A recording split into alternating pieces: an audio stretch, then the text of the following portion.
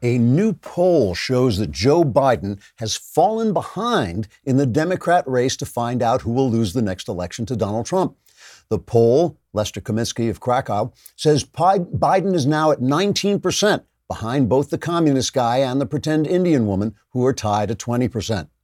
Biden reacted to the poll with amazement, saying he was shocked to find out he was running for president, although that might explain what he was doing in New Hampshire, which up to now he had thought was Vermont, which might explain why he was wearing skis, even though it was August, which he had thought was November, which might explain why it's not Thanksgiving.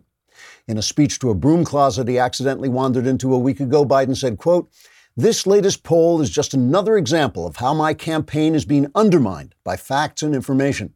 My opponents say I'm getting old and losing my wits, but when you look back over my long career, I have been absolutely consistent in my blithering idiocy," unquote. Excited by the new poll, Bernie Sanders delivered a speech to the Association of Former KGB Interrogators saying, quote, "I hereby pledge to spend every dollar America has ever produced or ever will produce until we end the scourge of human freedom or global warming or whatever you choose to call it," unquote. Senator Elizabeth Warren heard about the new poll in Iowa, where she had been standing in front of a cigar store pretending to be made of wood and then suddenly springing to life to startle the customers for a joke. Warren said, quote, "Today I string together a series of largely empty but emotional sounding words to accuse rich people of something and promise something else to someone else, none of which I can accomplish or afford. Have a cigar," unquote. Another new poll is expected tomorrow with completely different but equally meaningless results. Trigger warning, I'm Andrew Klavan, and this is The Andrew Klavan Show. I feel hunky-dunky, life is tickety-boo. Birds are winging, also singing hunky-dunky-doo. Ship-shaped ipsy-topsy, the world is zippity-zing. It's a wonderful day, hurrah, hooray! It makes me want to sing. Oh, hurrah, hooray! Oh, hooray, hurrah! All right, today I'm going to be talking about equality, which is the secret theme behind a lot of recent news stories. And equality is a state that exists exactly nowhere in nature except in the human mind. Equal means the same, and there are no two things that are different from but also the same as one another. In fact, when you put it that way, you can see it's a contradiction in terms. In fact, it's complete nonsense. Every creature, every object, every place, every idea is different from every other and likely better or worse than every other, depending on what qualities you're judging. Plus, the pleasant idea that each may have its good and bad qualities, but all of them somehow combine to bring them to some sort of state of equality is simply a pleasant fantasy. A lion and a gazelle are both swift and beautiful, but if they engage in any overlong social interaction, only the lion is going to walk away in one piece. One is predator, one is prey. There's no equality in that. And yet the human mind is capable of imagining equality and insists on imposing it on a world where it simply doesn't exist. Now, that's not necessarily a bad thing. There's no justice in life either, yet we seek for justice. There's no fairness in life, but we believe in fairness. The human mind is the earthly source of every good and evil because it's the only place on earth, as far as we know, where choice and self-consciousness and moral judgment exist, and you can't have good and evil without those. We are made in the image of God, so we seek to humanize fallen nature as a way to bring it back in line with God's nature. So we declare that all men are created equal. That's a good thing. It means we recognize each individual person as equal to every other as a basic moral entity, who therefore should be treated equally by society at large. Each should have the same basic rights to life, liberty, justice, and the pursuit of happiness, whether his name is Smedley or Jones, whether his skin is black or white, whether he's short or tall, etc. Beyond that, however, beyond that basic moral equality, which is built into the essence of our individual humanity, equality is a nonsense, and any attempt to impose it creates injustice and corruption. Men and women are not the same and therefore not equal. Pretty and ugly people are not the same. Smart and stupid people, gay and straight people, and of course Tom Brady is better than everyone. This creates some philosophical problems for conservatives. It means there may be some among us who, through no fault of their own, fall behind so badly that they need help from society at large. There may be some who don't have the inner qualities required to bust out of the bad circumstances in which they were born. Fake conservative tough guy talk about get off your butt and pull yourself up by your bootstraps is just a conservative's way of doing nothing when something actually needs to be done. But for the left, the fact that equality does not exist except as an individual moral essence renders their entire philosophy nonsensical and corrupt. Equality is the heart of the leftist idea, and the more leftists insist on it, the more corrupt and contradictory they become, because they're ignoring reality. And when you do that, you become oppressive to the strong, and you destroy the weak and the small and the poor. Equality is a lie, and it's the truth that sets us free. I will talk about how this applies to the news in just a second, but first, let us talk about Ring. Ring is on a mission. Ring's mission is to make your neighborhood safe. And they're doing that by protecting millions of people everywhere. This stuff is great. You know what this is. This is the doorbell where you can see people who come to your door anywhere you are. You can see them right on your phone and talk to them and find out what they're doing there and question them and find out what's going on. Ring also makes the motion-activated floodlight cam. So if people walk onto your property, a floodlight goes on and they're not creeping around in the dark out there, and you will be alerted as well. Ring helps you stay connected to your home anywhere in the world. A package delivery surprise a visitor, you get an alert and you can chat with them and find out what they're doing there. As a listener, you have a special offer on a Ring starter kit that's available right now with a video doorbell and the motion-activated floodlight cam. The starter kit has everything you need to start building a ring of security around your home. Just go to ring.com/Klavan. That's ring.com/Klavan. You will be able to ask anyone who comes to your house, how do you spell Klavan? And if they know, tell them to get out of there because they're obviously a suspicious character. So I was watching Dave Chappelle's show last night, his new Netflix show. Maybe you've heard about it. It's causing some controversy with the left because it's this what they now call cancel culture show. And of course, the left lives off cancel culture. Cancel culture is what they are here for. They are here to cancel you if you do or say something they don't like. And the reason they have to do that is because they can't make arguments. Their philosophy is oppressive. Their philosophy makes no sense. Their philosophy is a philosophy of power, masquerading as a philosophy of justice. So if anybody protests against it or says something that seems out of keeping with it, they've got to blow you out of the water. They've got to destroy your chance to make a living. If you say that men and women are different, then you're fired from Google. If you say that if you made some remark about gays, that you don't want your son to be gay, if you said that 10, 15 years ago, you can't host the Oscars. You know, that's the way cancel culture works. So he takes that on, and he takes it on individually. Here's just a clip of this, him saying that he's doing impressions, but you have to guess who they are. The next one's a little harder. I want to see if you can guess who it is I'm doing an impression of. All right, let me get into character. You gotta guess who it is, though. Okay, here it goes.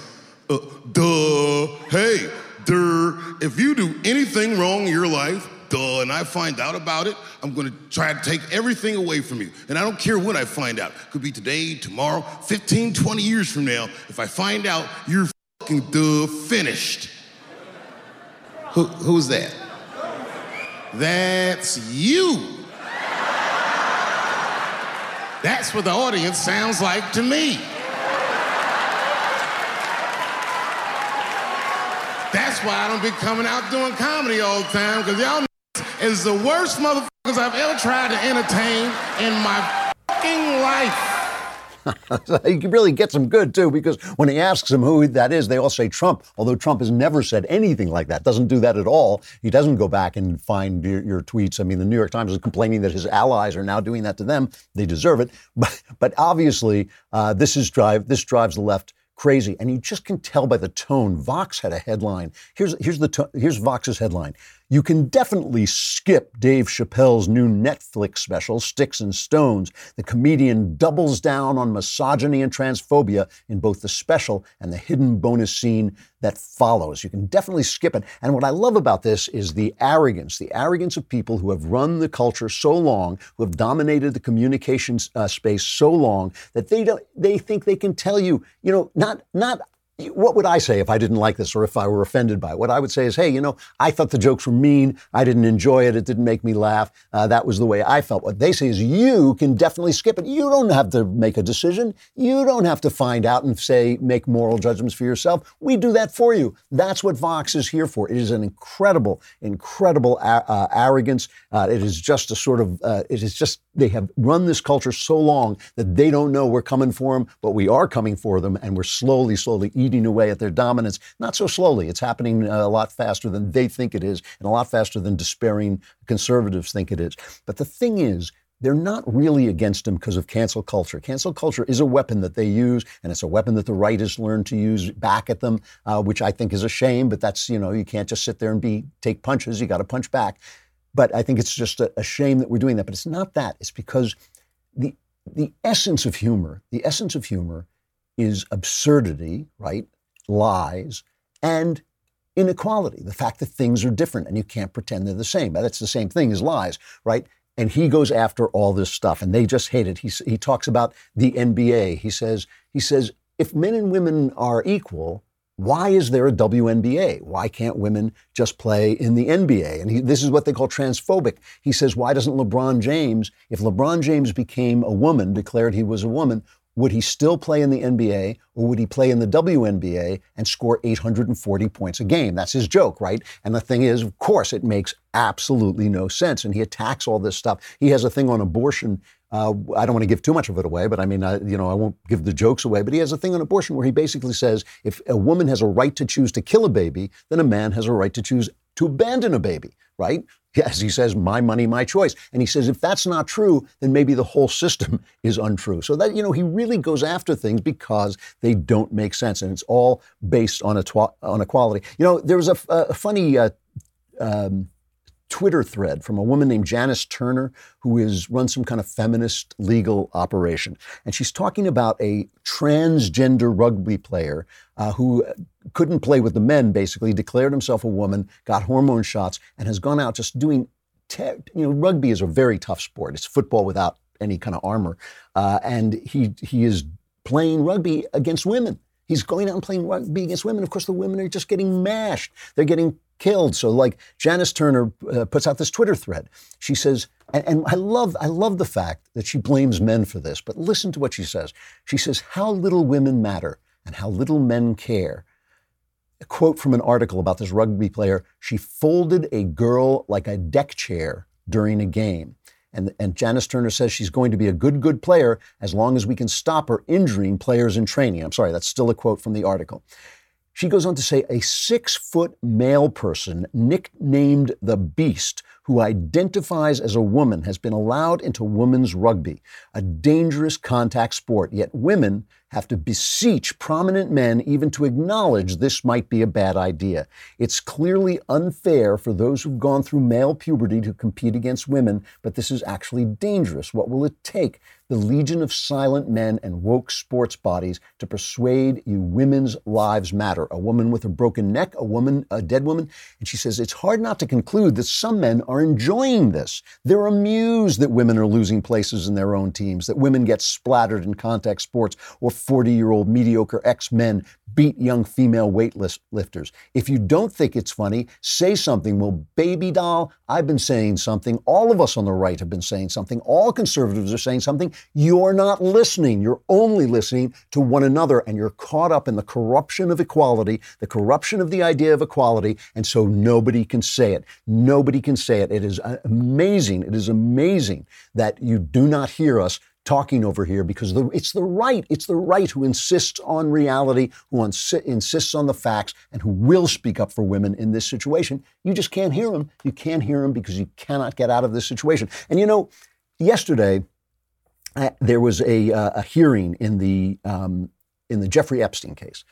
So federal prosecutors had to ask to drop the sex trafficking charges against Mr. Epstein. Why? Because Epstein is dead. He hanged himself. And this story is getting weirder and weirder all along, because now they're saying that there's video footage that's not usable from outside the cell. I mean, like, they keep blaming people for having conspiracy theories about this, but how could they not have conspiracy theories about it? Okay, so the federal prosecutors have to go to court to ask to drop the charges, but the charges have to be dropped because you can't prosecute a dead man. So they go before Judge Richard Berman, and Berman says, yes, we will have the hearing to ask to drop the charges, but he invites the women, the victims of Jeffrey Epstein, to come in and speak, so at least they get some kind of day in court. And some of them were gathered outside, and here's a little montage of what the women are saying. I was searching for words, but all I could say was a meek, no, please stop. I cried myself to sleep that night. I spent the next 2 weeks in a hospital, vomiting until I was almost dead in a Los Angeles hospital. It's not how Jeffrey died, but it's how he lived. And we need to get to the bottom of everybody who was involved with that, starting with Ghislaine Maxwell and going along the lines there. I was recruited at a very young age from Mar-a-Lago and entrapped in a world that I didn't understand, and I've been fighting that very world to this day, and I won't stop fighting. I will never be silenced until these people are brought to justice. All I'm going to say is today is a day of power and strength. You know, I watch this, and I'm sure a lot of guys watch it because you have this natural protective instinct, and you want to bring Epstein back to life and break his neck. And I can't help watching these things, these powerful men abusing women, the Harvey Weinsteins of the world abusing women. I know powerful women abuse people too, but it's not the same thing. And men and women are not the same. They're not equal. They're not the same and they're not equal, because equal means the same and they're not. They are just not. And one of the stories that you keep hearing again and again is not only I said no and he wouldn't listen to me, but also that the women remained with him. They were awed by his power. They were awestruck by the celebrities around him.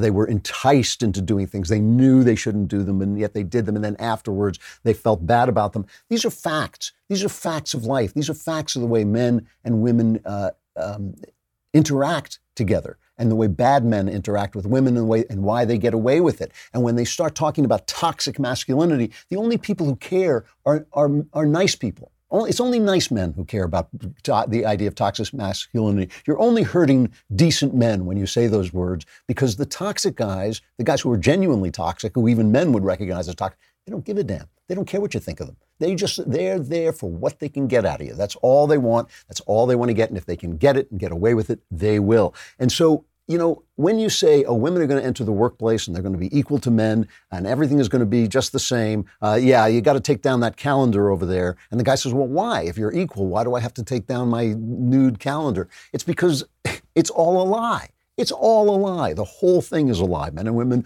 are not the same, so they're not equal. And when you see something like this, what you're seeing is this incredible abuse of power. It's the same thing you saw when Bill Clinton was sexually abusing, essentially, a woman young enough to be his daughter. You weren't seeing a guy breaking the law. She wasn't underage. It was just a power differential that was so great that anybody would have recognized that it was abusive. Anybody should have recognized that it was abusive. But politics on the left, this is the thing. Once you are accepting a lie, the lie of equality, once you're accepting it, you're corrupt. Once you accept a lie as the truth, you are corrupt. Once you're corrupt, you'll continue to be corrupt. So that's why you had journalists saying, "Whoa, sure, I'd do the same thing. I'd give him oral sex as long as he'd keep abortion in there." Well, no, that's that entire statement is an admission of a power dynamic and a relationship between men and women that's not the same. And Chappelle goes off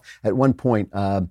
Dave Chappelle on the show goes off on the destruction of Louis C.K., the destruction of his career because he masturbated in front of people. And, I'm listening and he's making fun of this. He's saying, well, why, the only person who's being ashamed here is Louis C.K., the only person who's doing anything shameful. He's not hurting anybody. You can leave the room. He didn't grab anybody. He was in his own dressing room or he was on the phone with people. You can't even report him to the police, and yet you can destroy his career. And we all understand that there's a disconnect there. We get it. There's a disconnect there. Guys shouldn't do that. They shouldn't behave like that. It's disgusting. But if you did it with me, I'd either sock you in the jaw or I'd probably walk out or I'd laugh in your face, right? If you do it to a woman, it's different. Why? Because men and women are different. Men and women are not equal. They're not the same. And so, once you start to say, well, gee, they're not the same, there should be rules, then feminism has a problem. Then all of leftism has a problem. Once you say they're different and therefore there should be different rules for different people, men and women, there are only two kinds of people in the world. There are only men and women. Everybody else is pretty much, on a par. But men and women are different. Once you start saying that, then you have to say, well, how do women behave? What are women's responsibilities in that relationship? Should women dress differently? Should they dress more modestly because men are different and have different feelings? Should men behave with a certain honor? Do we have to rebuild the system of chivalry? You can't rebuild the system of chivalry on one side. Chivalry is a way that gentlemen are supposed to behave toward ladies. You can't have gentlemen if you don't have ladies. That's the way it works. So you got to ask yourself these questions. If you've taken apart everything on the basis of a lie, when you get down to the bottom, you're going to find yourself in a corrupt system where who gets abused? They're always yelling screaming at the rich. They're always yelling at the powerful. But who gets abused? It's always the weak. It's always the little guy. You know, this also maintains with this thing that happened with Taylor Swift at the VMAs. I hate this stuff. I got to be honest with you. Taylor Swift is a singer. At least comedians, you know, of all performers, comedians are usually the most thoughtful and intelligent. Why? Because they're secretly writers. And this is my bias toward writers, but no, writers have to come up with ideas. Their ideas have to withstand scrutiny. The same thing is true of comedians, right? An actor is just saying lines. That's all he's doing. He's just repeating lines.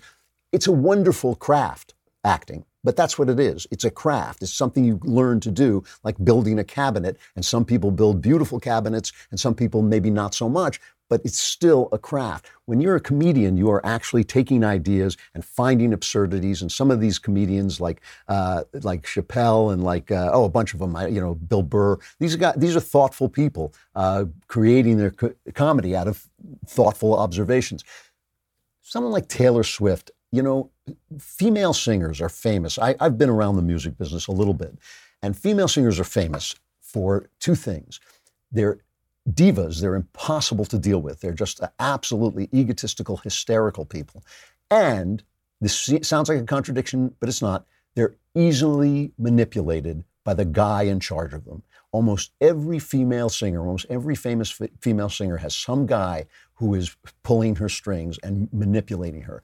And when I watched Taylor Swift, I saw her come along. I spotted her right off the bat. I thought, that's a talented girl. It's very appealing, these teenage angst songs, tears, the teardrops on my guitar. This is good stuff. It really does sound like a teenage girl with her heart broken. It really is good pop music. Then, obviously, somewhere along the line, someone said to her, you got to start dancing around and doing this pop stuff. So she did it. And then they just bullied her into being political. She's basically a country singer. The audience she brought along is a country audience. She's moved into the pop field, but she probably has taken some of those country people along. She probably thought it was best to keep her mouth shut. She was probably right, but she was just browbeat into this idea that the left owns the culture. If you want to be in the culture, you've got to be in the left or get out. I'm sure she was. I could see it. I could see it happening. I could see that, why isn't Taylor Swift speaking up? The articles were coming fast and furious. So finally, she made this incredibly irritating video called You Need to Calm Down. Very, very arrogant. What if you said that, aren't women always saying, don't tell me to calm down? Isn't that one of the feminist things that men are always telling women to calm down? But this is this arrogant thing. If you think that you have some reason to condemn people for performing certain acts of sex, you need to calm down. Not I'm going to engage with you, not I'm going to debate you, but you need to calm down. Incredibly arrogant. So of course, she did the thing. She kowtowed, she bowed down to the leftist powers that be, and she got the video award. And here she is accepting the video award, and she's got to hit Trump. You gotta make all the rounds if you're going to have your hit video. She goes after Trump because she sent him a petition and he hasn't responded yet. Do we have that clip? I first want to say thank you to the fans because in this video, several points were made. So you voting for this video means that you want a world where we're all treated equally under the law. Regardless of who we love, regardless of how we identify. At the end of this video, there was a petition, and there still is a petition, for the Equality Act, which basically just says we all deserve equal rights under the law. And I want to thank everyone who signed that petition because it now has 500,000 signatures, which is 5 times the amount that it would need to warrant a response from the White House. I just hate this arrogant mob stuff. I really do. I hate it when Bill Maher does it. I hate it whenever, the fact that people are applauding doesn't make you right. It doesn't. The fact that they boo doesn't make you wrong. In fact, a lot of times when you tell the truth, people boo. That's the way that works more often than not. That's why our God is a God on a cross, right? Because when the truth comes, we crucify it. That's what we do. The White House did reply. This whole thing about the 5 times the number was some kind of Obama policy where Obama said if you get 100,000 signatures, we'll reply or something like that. But the White House did reply saying the Trump administration absolutely opposes discrimination of any kind and supports the equal treatment of all. However, the House-passed bill in its current form is filled with poison pills that threaten to undermine parental and conscience rights. You can be sure that that is the truth. I mean, obviously, there are religious people who have feelings, religious ideas about homosexuality. Parents may not want people to, may want some control over their underage children. Anyway, it's like these things are not all the same. You hear me talk about I don't know what to call it. I don't want to call it tolerance. I don't believe we need to tolerate one another, but I do think we need to accept one another and accept the way people are. However, there's no way anybody's going to get me to say that a homosexual relationship and a heterosexual relationship are the same. They're not the same. The center of the universe is a man, a woman, and a child. Every society is built on a man, a woman, and a child. Why? Because without a man and a woman and a child, there ain't no society. You could take away society, there'd still be a man and a woman and a child. If there wasn't, there'd be nothing. There would be no humanity at all. It's not equal. It's not the same. And it needs to be regarded differently. And sometimes that means different things in law as well.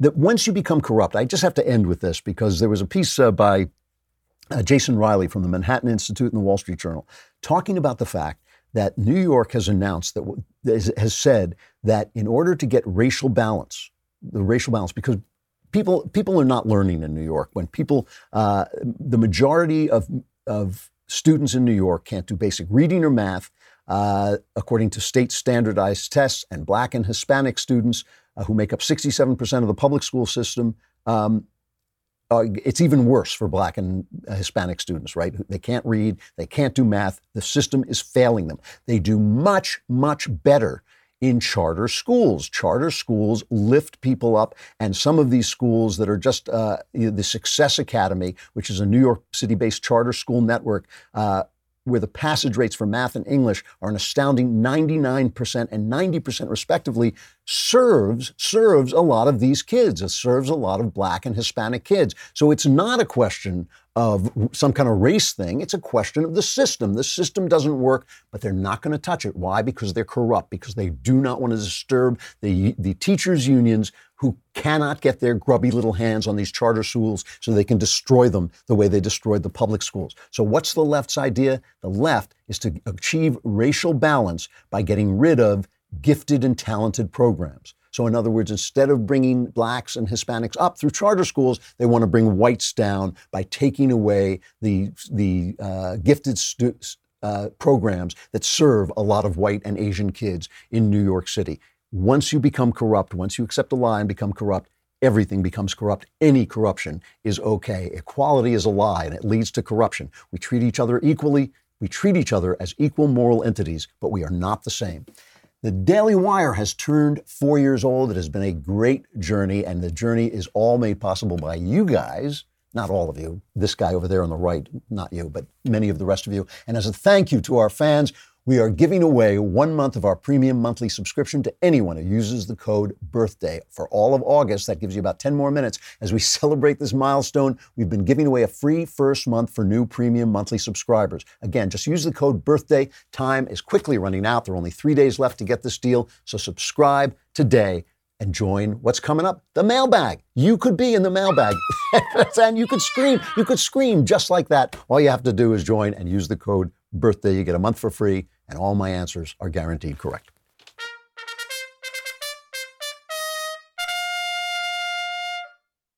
Mailbag. That's just what I was going to say. I just don't do it as well, that's all. From Sean. Lord Claven, destroyer of ease and master of the multiverse. Master of the multiverse is the correct way to approach me. Recently, Ben had Yaron Brook on his Sunday special to discuss Ayn Rand and objectivism. I can tell already this question is going to get me in big trouble. As a Catholic, I fundamentally disagree with Rand on certain claims. Yaron made the claim that Judeo-Christian values are not Western values. How would you respond? Additionally, I would love to hear your thoughts on Ayn Rand and objectivism in general. Thanks. Okay, well, let me make it just before I answer this question and step in it, which I'm about to do. Let me first say that I did not watch this interview. I did not see Aaron Brook on Ben's show, so I'm not responding to what he said. I'm responding to what you say he said, okay? That's important because I don't want to take the guy on if I'm not even talking to him. I think Ayn Rand sucks, okay? I think her writing sucks. I think her books are unreadable. I think Atlas Shrugged, I mean, look, there's one speech in Atlas Shrugged that is worth reading. It's made maybe 15 times. The book is thousands of pages long. I skimmed it. The Fountainhead is more readable, more exciting, but none of her characters are real. They all have those Nazi names like Rourke and Galt, and all the bad guys are named Mooch. She's not trying to write reality. She's trying to write her philosophy into fiction. And largely, I hate that. There are a few successful books that do that. 1984 is one of them. But even 1984 is a great work of art so that it can, even though it's about the left, even though 1984 is a condemnation of the left, it becomes a condemnation of tyranny because it's art, so it's above politics and higher than politics, and it actually goes beyond politics. Her books, like once you get her philosophy, her books, I just find them so boring and so stiff and so hard to read. Some of her nonfiction is a little bit more interesting, but no more true. Everything she says that's true, everything she says that is true, she really understands money. She really understands money. She had that clip of a dollar bill. She really gets money. Everything she says about money is in a book by Frederick Bastiat, who was Reagan's favorite economist. He wrote a book, I think it's called The Laws, and it's 70 pages long. It's very readable. It's very simple. And everything Ayn Rand knows, I don't know if she just took it right out of that or it came to her through some other path, but everything she knows, she gets from Frederick Bastiat, and all you need is those 70 pages instead of her 1,000-page unreadable diatribes. That is what I think. Secondly, obviously, while she does know about money and the economy and capitalism, her moral and artistic judgments are insane. They are insane. And I hear she fell in love with some serial killer at one point from a distance because. And that's not surprising to me. I wouldn't just pick on her for it personally, but her moral stances are insane. The idea that you put your happiness above all and that capitalism solves all problems is ridiculous. She claims that the only proper system for an objectivist is capitalism, as if capitalism were an outgrowth of objectivism. But I believe that objectivism is actually an outgrowth of capitalism. She thinks that this system is the bee's knees, this is her religion, and it's going to solve every problem. And of course it doesn't. The morals decisions that people make in the Fountainhead are absurd. Blowing up an orphanage because you can't get it the way you like it is an absurd moral choice. Putting your happiness first, putting profits above everything. She says you should seek your own self-interest, putting profits above everything. I mean, look at it. Look, all you have to do is you look, they're suing, they just got a judgment against Johnson & Johnson for selling opiates. And this is a complicated case, and lawyers are vultures and sharks, and they go after these companies because that's where the money is. But somewhere along the line, someone peddled these opiates to people knowing that they were addictive. This did happen at some point. Now, maybe it's the government's fault. I don't know why the government passed on these things and then Johnson & Johnson gets blamed. But somewhere along the line, there was a conversation where they said, well, tough. We got to sell these things to make our money back. So let's do it, and let's never mind the addiction and the trouble it's going to cause. That's good objectivism. That's profit. That's making yourself happy. So what? So our cars explode when people drive them? It'll cost us less to get sued by the people whose parents have died than it will to recall the cars, so we won't recall the cars. I mean, that's the kind of thing that would happen in an Ayn Rand world. Her artistic judgments, like against Shakespeare, make no sense because her view of humanity is stilted and wrong, and her idea of morality is stilted and wrong. Now, if Yaron Brook said that Judeo-Christian values are not Western values, that's just historically ridiculous. That is historically ridiculous. Western values, even classical values that predate Judeo-Christian values, come to us through the filter of Judeo-Christian values. And you cannot think that a civilization that was called Christendom when it started is not a Christian civilization. It is. It's formed by it. Everything we think is formed by it. All the philosophers from Kant to Nietzsche who rejected it were dealing with the Christian inheritance. They all were. So it's ridiculous to say that those are not our values and that objectivism somehow are. You know, capitalism is a system. It's a great system. It's the best economic system, but it needs to be hemmed in by morals. It needs to be hemmed in by altruism and by love of neighbor. And without that, Ayn Rand, believe me, would get nowhere in life. All right, from Edward. She's just such an unreadable novelist. From Edward, do you think it's possible that the left is pushing the squad as a way of making someone like Elizabeth Warren or Bernie Sanders seem less radical to the voting public? The left does this sort of thing all the time with legislation, proposing something insane and then pretending to settle for what they really wanted to do in the first place. No, I don't think this. I think that the squad is kind of out of control. I think they're a thorn in Nancy Pelosi's side. They've moved the entire party to the left. Everybody who's running in the Democrat primaries is touting leftist ideas that wouldn't work, that are absurd. Bernie Sanders' ideas are simply lunacy. Elizabeth Warren's ideas make no sense and are unaffordable. And that some of this is coming from the squad. The squad is taking advantage of this energy. I think Ilhan Omar is a moral disaster. I think Rashida Tlaib is a moral disaster. I think AOC is a mental disaster. I think she's a dope. And no, I don't think that this is something they planned because it makes them look better, you know. From Leonid, dear Mr. Klavan, I've heard many times that Hollywood did not become left-wing right away and that there was a time when films were made in the United States based on patriotic conservative values. When did Hollywood go bad? Could you name the years before which decent films were made in Hollywood? Sure. You know, the thing is, Hollywood always had a lot of artists in it. Artists tend toward the liberal. Right? I'm a liberal. I mean, I'm a liberal. I want everybody to do what he wants. I have a lot of tolerance for eccentricity and offbeatness and what the left calls otherness. I want everybody included in the American way.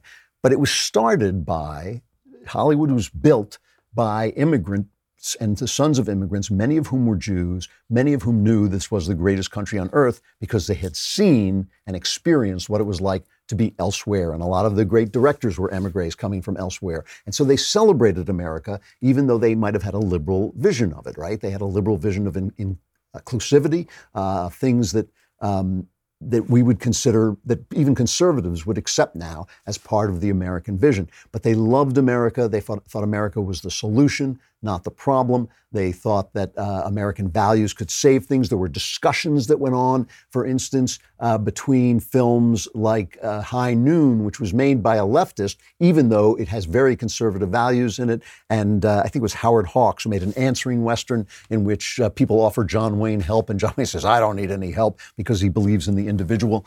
So there were definitely points of view. There were guys like Jimmy Stewart who were outspoken conservatives and increasingly outspoken as time went on. And his best friend, Henry Fonda, who was a left-winger. There were friendships between guys like Charlton Heston and guys like Gregory Peck. Charlton Heston, a great conservative, Gregory Peck, a great liberal. And these people were friends because the debate was much more centered. Things went bluey in the 60s, and they went bluey for a lot of reasons. One of the reasons was the studio system broke down, allowing the lunatics to take over the asylum. Once the studio system broke down, and the studio system was kind of unfair in the same way the old league system was unfair before the unions came, before free agency came in baseball. Once free agency came, baseball players got paid these enormous sums of money and they developed a lot of power. The same thing happened in Hollywood as artists developed a lot of power. And artists, and especially actors, are not necessarily the greatest thinkers, but they had tremendous power. Before, they were controlled by the businessmen. The businessmen wanted to appeal to America. Many of the businessmen loved America. Even if they didn't love America, they wanted their movies to make money. They would never have allowed a film about a gay black guy, transsexual, because nobody wants to see it. Whereas now, that's the movie they make. Everybody praises it. Everybody sings its song. They give it an Oscar. Nobody cares. Nobody's watching it. So once the studio system broke down and the artists took over the asylum, and once the 60s came and leftism became the hip new thing, Hollywood went left, and it went far left, and it's now basically a closed shop to anyone with differing opinions. It's a wonderful thing when Dave Chappelle, who I'm sure is a liberal, can at least get his his anti-leftist ideas onto Netflix. I think things are going to break up, but they're not going to break up from within. It's going to have to be conservatives creating new venues for conservatives to speak. Then it'll fall apart pretty quickly because it all doesn't make any sense and it's annoying and humorless. I hope that answers that question. From John, what's the best government for an immoral and unreligious people? Playing off John Adams saying that the Constitution is for immoral and religious people. Monarchy. Monarchy is the best system before democracy, before a republic, I think, because at least there you have noblesse oblige, you have a royalty and a surrounding nobility that develops the habits that train the nation into behavior. And they can be bad at it, and then it's very hard to get rid of them without a revolution. That's the problem with monarchy. But still, if you're immoral and unreligious, you can't be free. You will not be free. You'll soon be enslaved. From Matt.